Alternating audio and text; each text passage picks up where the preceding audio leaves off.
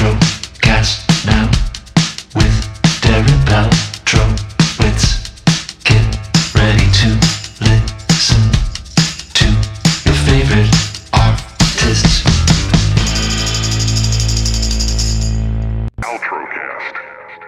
Hey, Maria, can you hear me okay? I can. How are you? Great. And yourself there? I'm good. Aside from the doorbell ringing, all is good here. And I really appreciate you taking the time and being right on time and all that. So I was thinking about your career, but while I was researching for this interview, and you're still young, yet you're almost year-wise at the halfway point of your life of being in and around entertainment at a high level. Do you ever think about that you're like, you've got 17 years of being on television? It's weird because it gets away from you. You don't realize that, that's 17 years. I appreciate you calling me young. In this business, I am ancient, which as a female, I don't feel ancient, and it shouldn't be Right. ancient. It's constantly changing, and it's so exciting to see all the new opportunities for women my age and above. But no, it's weird. I have to remind myself of that. Yes. Now, if we wanted to pigeonhole you, we can say, oh, she's a wrestler. If we want to pigeonhole you further, say, well, no, she's a wrestling manager. No, she's a mother, etc. But going through all your credits, you had an EP about a decade ago. We've seen you modeling. We've seen you acting. I assume you have enough acting credits to have a SAG card. I do not. Oh. No. I could, but I haven't gone that route. Well, the bottom line is there's all that. Plus, you went back to school, got your degree, and you found success with planning events and managing events. So it really becomes hard to say, this is Maria, she does blank. So if you're ever in this bad small talk kind of thing, like you're in an airport and you're waiting and someone strikes up a conversation, when they say, what do you do? What do you say? I'm a manager. Because through all of it, the common thread is that I've been managing my career. So I guess you could call that an entrepreneur, but that gets thrown around a little too much sometimes. But I manage. I manage my career. I manage my two crazy children, sometimes three, depending on how my husband is that day. Yeah, I mean, I'm a manager. And that list of credits is without mentioning the podcasts. You've had a few over the years. You had one with Mike, which was great. I remember when we used to do AfterBuzz TV recaps and all that. So you've got this very, very active career, and you're now part of Ring of Honor again, we should say. You're basically the face of Women of Honor. Do I have that correct? Or we're strictly staying with women's division. We've kind of dropped the other acronym.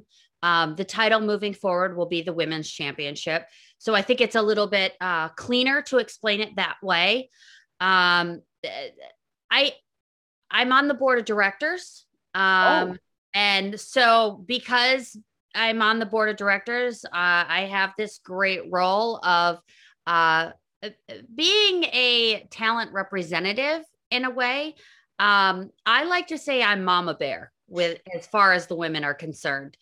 Because that's more all encompassing for what I do. And I love it. It's so much fun. Such to see, to watch these women's careers blossom over the years, and now to be involved with that process is so fun. It's amazing. That harkens back to what you were saying a couple of minutes ago about being a manager. Everything you do is management oriented. And yes. If I can project a little bit, it seems like a lot of the success, you always hustled, but you didn't quite say, this is the job I want. It's just more like people saw you working hard and went, hey, have you ever thought about this? And you kind of went, I'll try it. I've never done that before. And that leading to the next gig. Am I way off base with that? I worked really hard to get into WWE, and I said that I wanted to be an interviewer, but it wasn't necessarily the only thing that I was willing to do. So I'm always open to options of things, but this role that I have now is the one that I want. For the first time in my career, other than event management, which is a total, I always put that like on the side. In wrestling, this is the first job that this is what I fought for. And it's exactly where I want to be. So I'm really happy with that. But other things like wrestling, that wasn't what I was trying to do. When I got into WWE, I was a actress and model. And I really liked Jonathan Coachman's and The Rock's interactions. And the reason why I got put into the finals of the Diva Search was because I called Jonathan Coachman a popcorn fart. So like I love the role as interviewer. Yeah. But I didn't really know where I would land when it came to that. I love managing when it comes to managing my husband. But again, it's like you said, where I was just open to options. But now I definitely have a role that I fought for. It's a lot of saying yes, though, and trying new things and reinventing yourself, and then also learning, hey, I don't want to do that again. Yeah, it's a lot of saying yes from the outsider's perspective. It's a lot of saying no in my head. That is not what I want. That is not the type of career I want. I do not want you. I don't care what that will do for my career. It's a lot of that along the way, which it will never be on camera. And it's never like the thing that it's not the most important thing as far as the fans are concerned. But for me, that is the most important thing. All the no's are what got me here today. And yeah, I mean, I never liked how closed off women in wrestling were when I started. It was like we had this very tiny little niche, and I was like, why? I want bigger. I want more. So in order to do that, it was a lot of saying no along the way. No, I will not do that. No, I will not. Yeah, whatever. It was a lot of no's. Wow. Well, Ring of Honor, I'm so glad to hear that this is what you wanted to do. This is where you wanted to be. How long did you have to keep it under wraps that you were going there? And I ask that because some people in the wrestling business, they leak where they're going, they fuel the rumors, and then other people can keep a good secret. I'm assuming 17 years in, you can keep a good secret when you need to. Yes, when I need to and when it fits my agenda. So like we started talking back in August of last year. At first, of course, there's the 90-day clause with WWE, and then there's a pandemic. And so at one point I was like, all right, well, Mike's going to go on the road and never come home because he's not bringing home the plague to my house, basically. So there was that conversation because we didn't know what it was. Nobody knew what COVID was a year ago or whatever. We were all very confused. So at one point the conversation was, you know what, I'll just stay at home and you go work. And I'm sorry, our marriage now is basically you sending money home. Like, these were all conversations we had. But then August hit, and we were outside of our 90 days and the world started to think about having a vaccine or what comes next. So I talked with Ring of Honor and it's crazy. They knew exactly where I wanted to go. And their vision was like, we were in sync with not the band, what we wanted to do. No one will get that reference except for people around my age, which is so funny. Who doesn't know who NSYNC is? Oh, come on. There are people. Anyways, so they knew exactly what they wanted me to do. And that's what I wanted to do too. So about August of last year is when we kind of knew this. Of course, there was conversations here and conversations there with other places and all great conversations. I have lovely things to say about everybody, but it just worked the best with Ring of Honor. I'd have to imagine at this point in your career, any company, you can go into any locker room and you know at least 30% of the people there because there's been such changeover in the business. Yeah, except for the indies. I went to some indie shows down in WrestleMania and I went, who are these people? Like, I know nobody. All great. Like everybody's lovely. And, but no, I knew basically no one except for the girls that I was scouting. So, and the reason why I went was to meet more people. And when you signed with Ring of Honor, was Mike in the discussion the whole time, or are they just two separate deals that managed to pop up around the same Separate time? deals. Mike actually started before I did. So when did he debut in November? I think he debuted in November. And then I didn't start working with them until December. And then I debuted in January, but we hadn't really signed a full-time deal with them yet. That's just recent. It's been interesting over the years to watch the evolution of Mike, because going to Ring of Honor shows in the early 2010s in New York, they were just heckling mercilessly about being from Boston. I think that's the only thing they had about Mike. Yet I don't think that factors into who he is as a wrestler, or who he has been for like 8 years now. No, except for his training. I mean, they had such good training when he was coming up. There were so many different schools. So that is probably the biggest part of his wrestling, is who he was trained by, but not Boston centralized into his career. Right. Well, bring it back to you, because, hey, you are the person of the hour here. It's wonderful that you have this job with ROH where you're actually on the board and you're on camera and you're on the social media. It sounds wonderful. And as I mentioned before, you've done the singing thing, you've done the modeling thing, you've done the acting thing. Do you still want to focus on those facets of your career, or is it just about motherhood and Ring of Honor and that's it? So I never close myself off to opportunities. Singing just really isn't my thing. I love to write. So I realized that after putting out the album, loved producing it, everything, but then realized I didn't want to perform it in front of crowds. It made me very anxious. So I took that part off the table. Modeling, I have an agency in Chicago that I work with. It's the Rock Talent Agency and the Rock Modeling Agency. So I still do that. And I will continue to do that when the opportunities arise. And I will try and integrate that with wrestling and get a little bit of crossover, get more eyeballs on wrestling.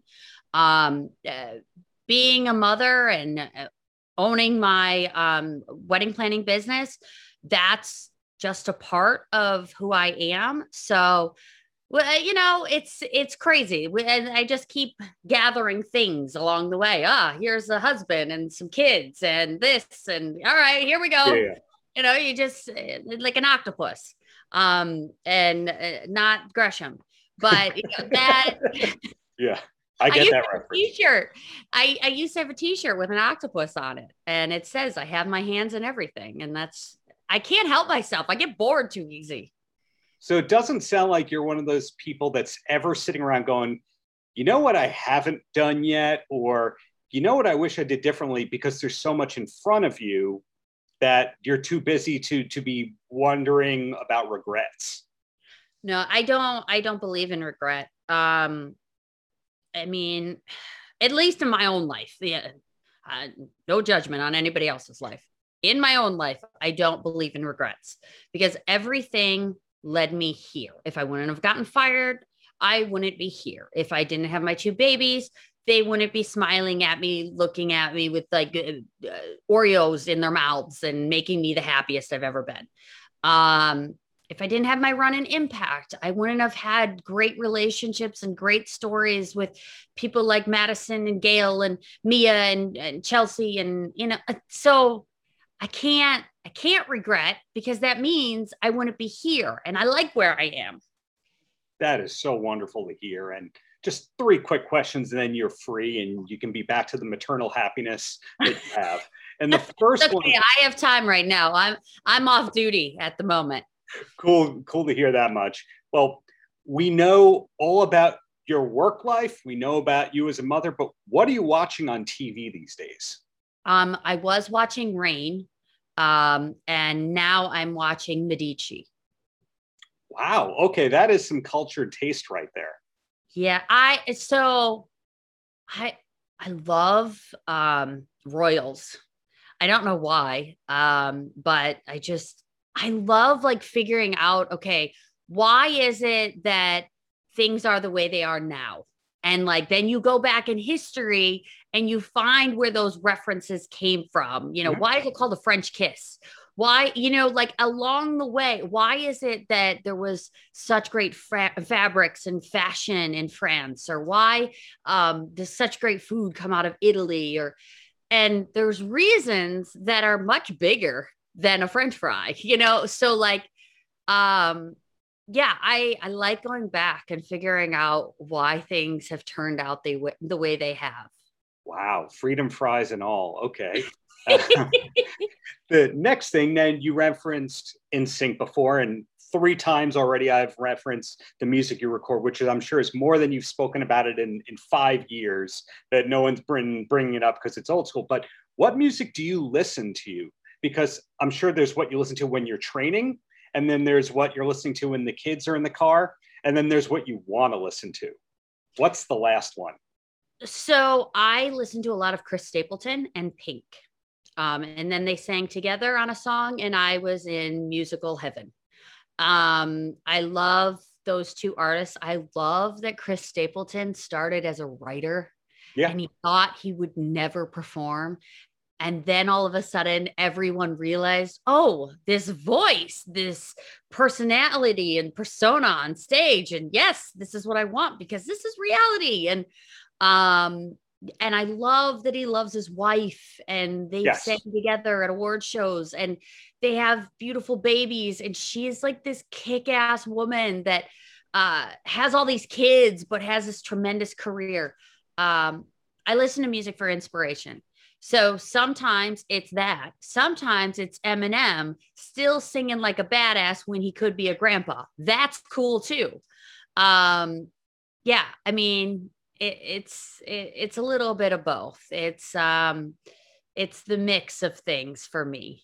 It sounds like your vision board has. Do you have a vision board?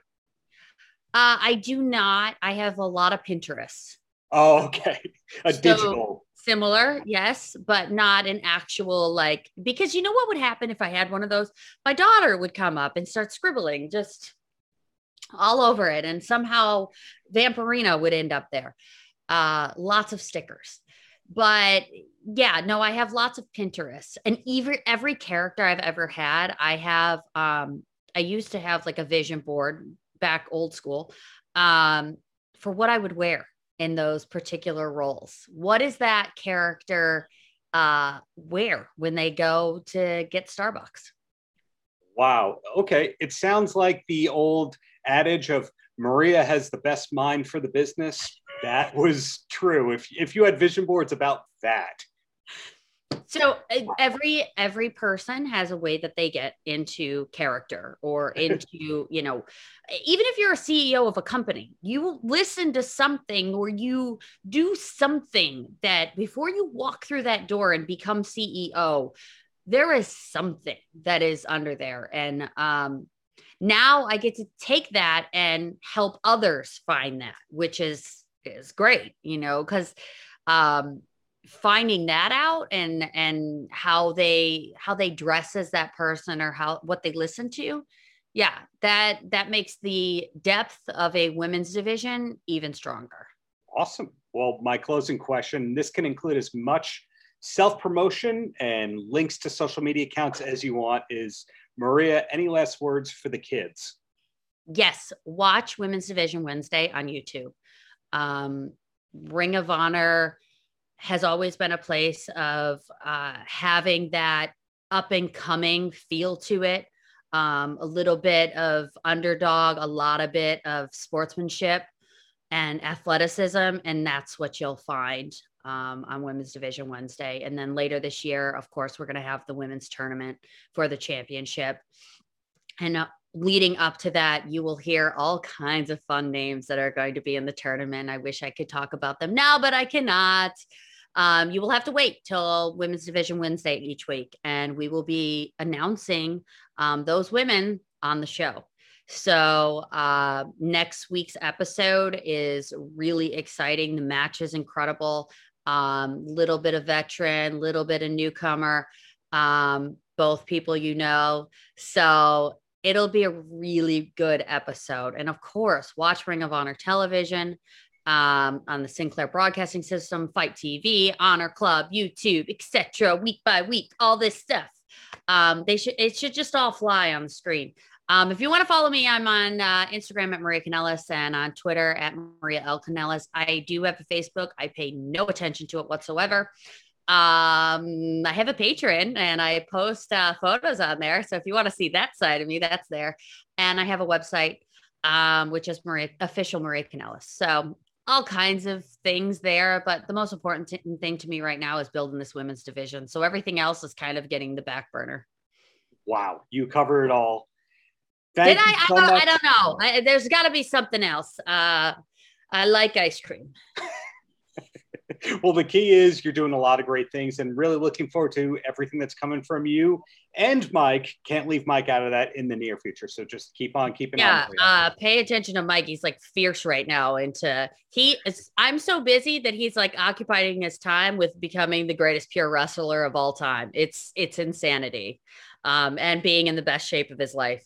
We used to fight over ab competitions every year. I got pregnant. I've lost ever since. That man is like, oh, you're pregnant? I'm going to get in the best shape of my life. I was like, I have one big round ab and he has like 20. Yeah, it's great.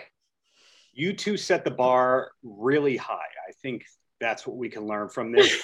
But more importantly, that your first big break, quote unquote, is never the true big break. And you can have a career if you take all those no's and getting fired and realizing you weren't meant to be in one place and it's all a long-term journey. So projecting all that Maria-ness onto the world can make the world a better place, right? I always think to myself, I was fired by 3 billionaires within like a month and a half. Vince McMahon, Donald Trump, and then Mark Cuban. I guess I wasn't really fired by Mark Cuban, but like my position was, the show was gone. So I lost my job there too. So we'll just say fired. And that was how many years ago now? 11 years ago. I'm still alive. Yay. Like, I don't know. It's crazy. All that stuff that happens and you think it's the worst thing ever. It's not. Can't top that. Have a wonderful rest of the day. Keep it up. Thank you very much. You have a great day. Darren, your line is live. Thanks for having me. Sergio, Juan, quick question for both of you. What would you say, besides having this great upcoming fight, is your biggest career accomplishment within the MMA world? Who you want first? You go. I guess I'll go first. Yeah, I'll go first, man. I would say my biggest accomplishment would be fighting, getting a win over Joseph Benavidez. You know, as a guy that I looked up to a lot, a guy that I trained with when I was 17, and he was piecing me up at that time. So to go out there and make that weight at 125, which is a tough weight cut, and to go out there and learn the discipline and learn how much shine that I have to myself that I didn't know I had, and that was definitely one of the bigger accomplishments of my career.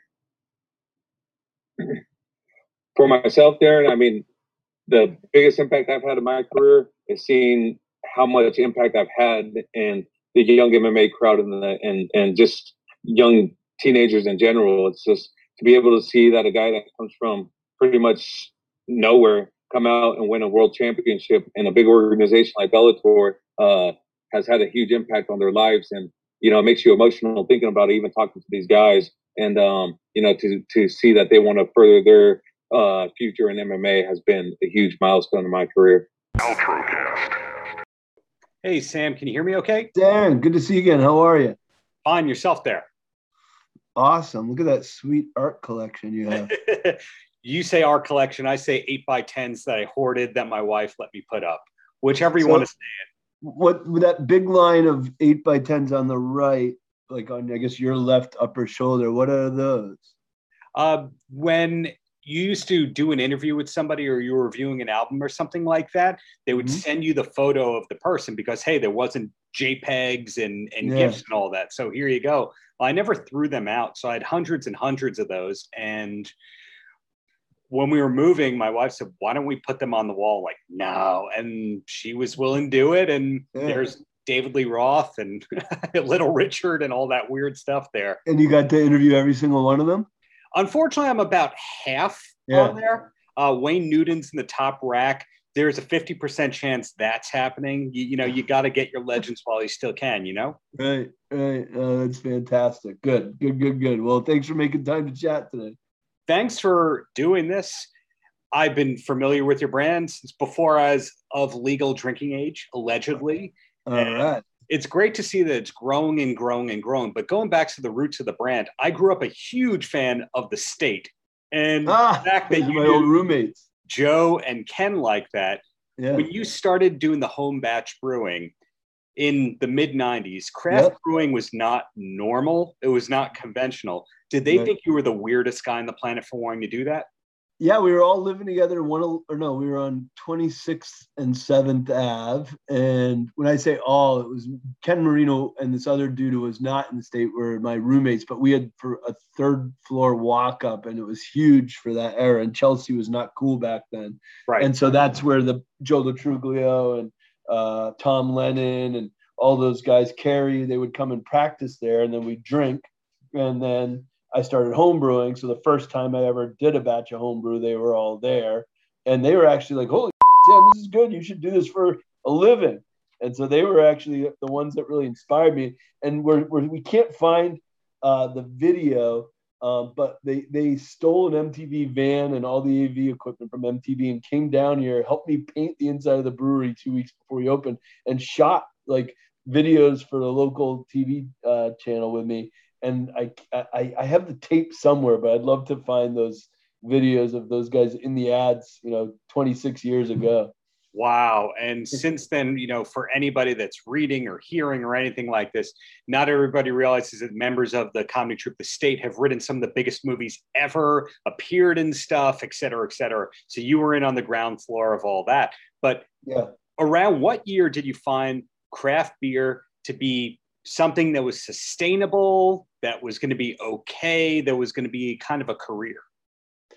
I would say, we opened in 1995, and we were literally the smallest commercial brewery in America when we opened, making 12-gallon batches in a converted home brewing setup in the corner of the restaurant. And Mariah and I, my wife and I, were not sure if we're going to go out of business or not for about 4 years straight. Wow. So we were open 2 years, and we were only open 2 years when we built a bigger brewing system and started bottling and distributing, but we still were not financially strong. And then and we used to get made fun of, when we'd go to beer festivals in the late 90s, and people were like, why'd you put apricots in an IPA? Why'd you put coffee in a stout? That's disrespectful to brewing traditions. So it was around 99 or 2000 that we had like articles come out in Food and Wine and People magazine and trade publications where people started standing up for us and saying, actually, what Dogfish Head's doing is really creative and harkens back to, the pre-industrial era of brewing, when different cultures around the world use different ingredients in beer. And so right at that moment where we got accolades, especially for Midas Touch and 90 Minute, the original continually hopped IPA. Yeah. Well, it's really the first Imperial IPA in the world. Those two things, Midas Touch and 90 Minute, came out like the same month. And that was like 99 or 2000. And that's when our trajectory really started going like this. And we were like, finally started being able to put some money in the bank and be confident we weren't going to go out of business. Outrocast.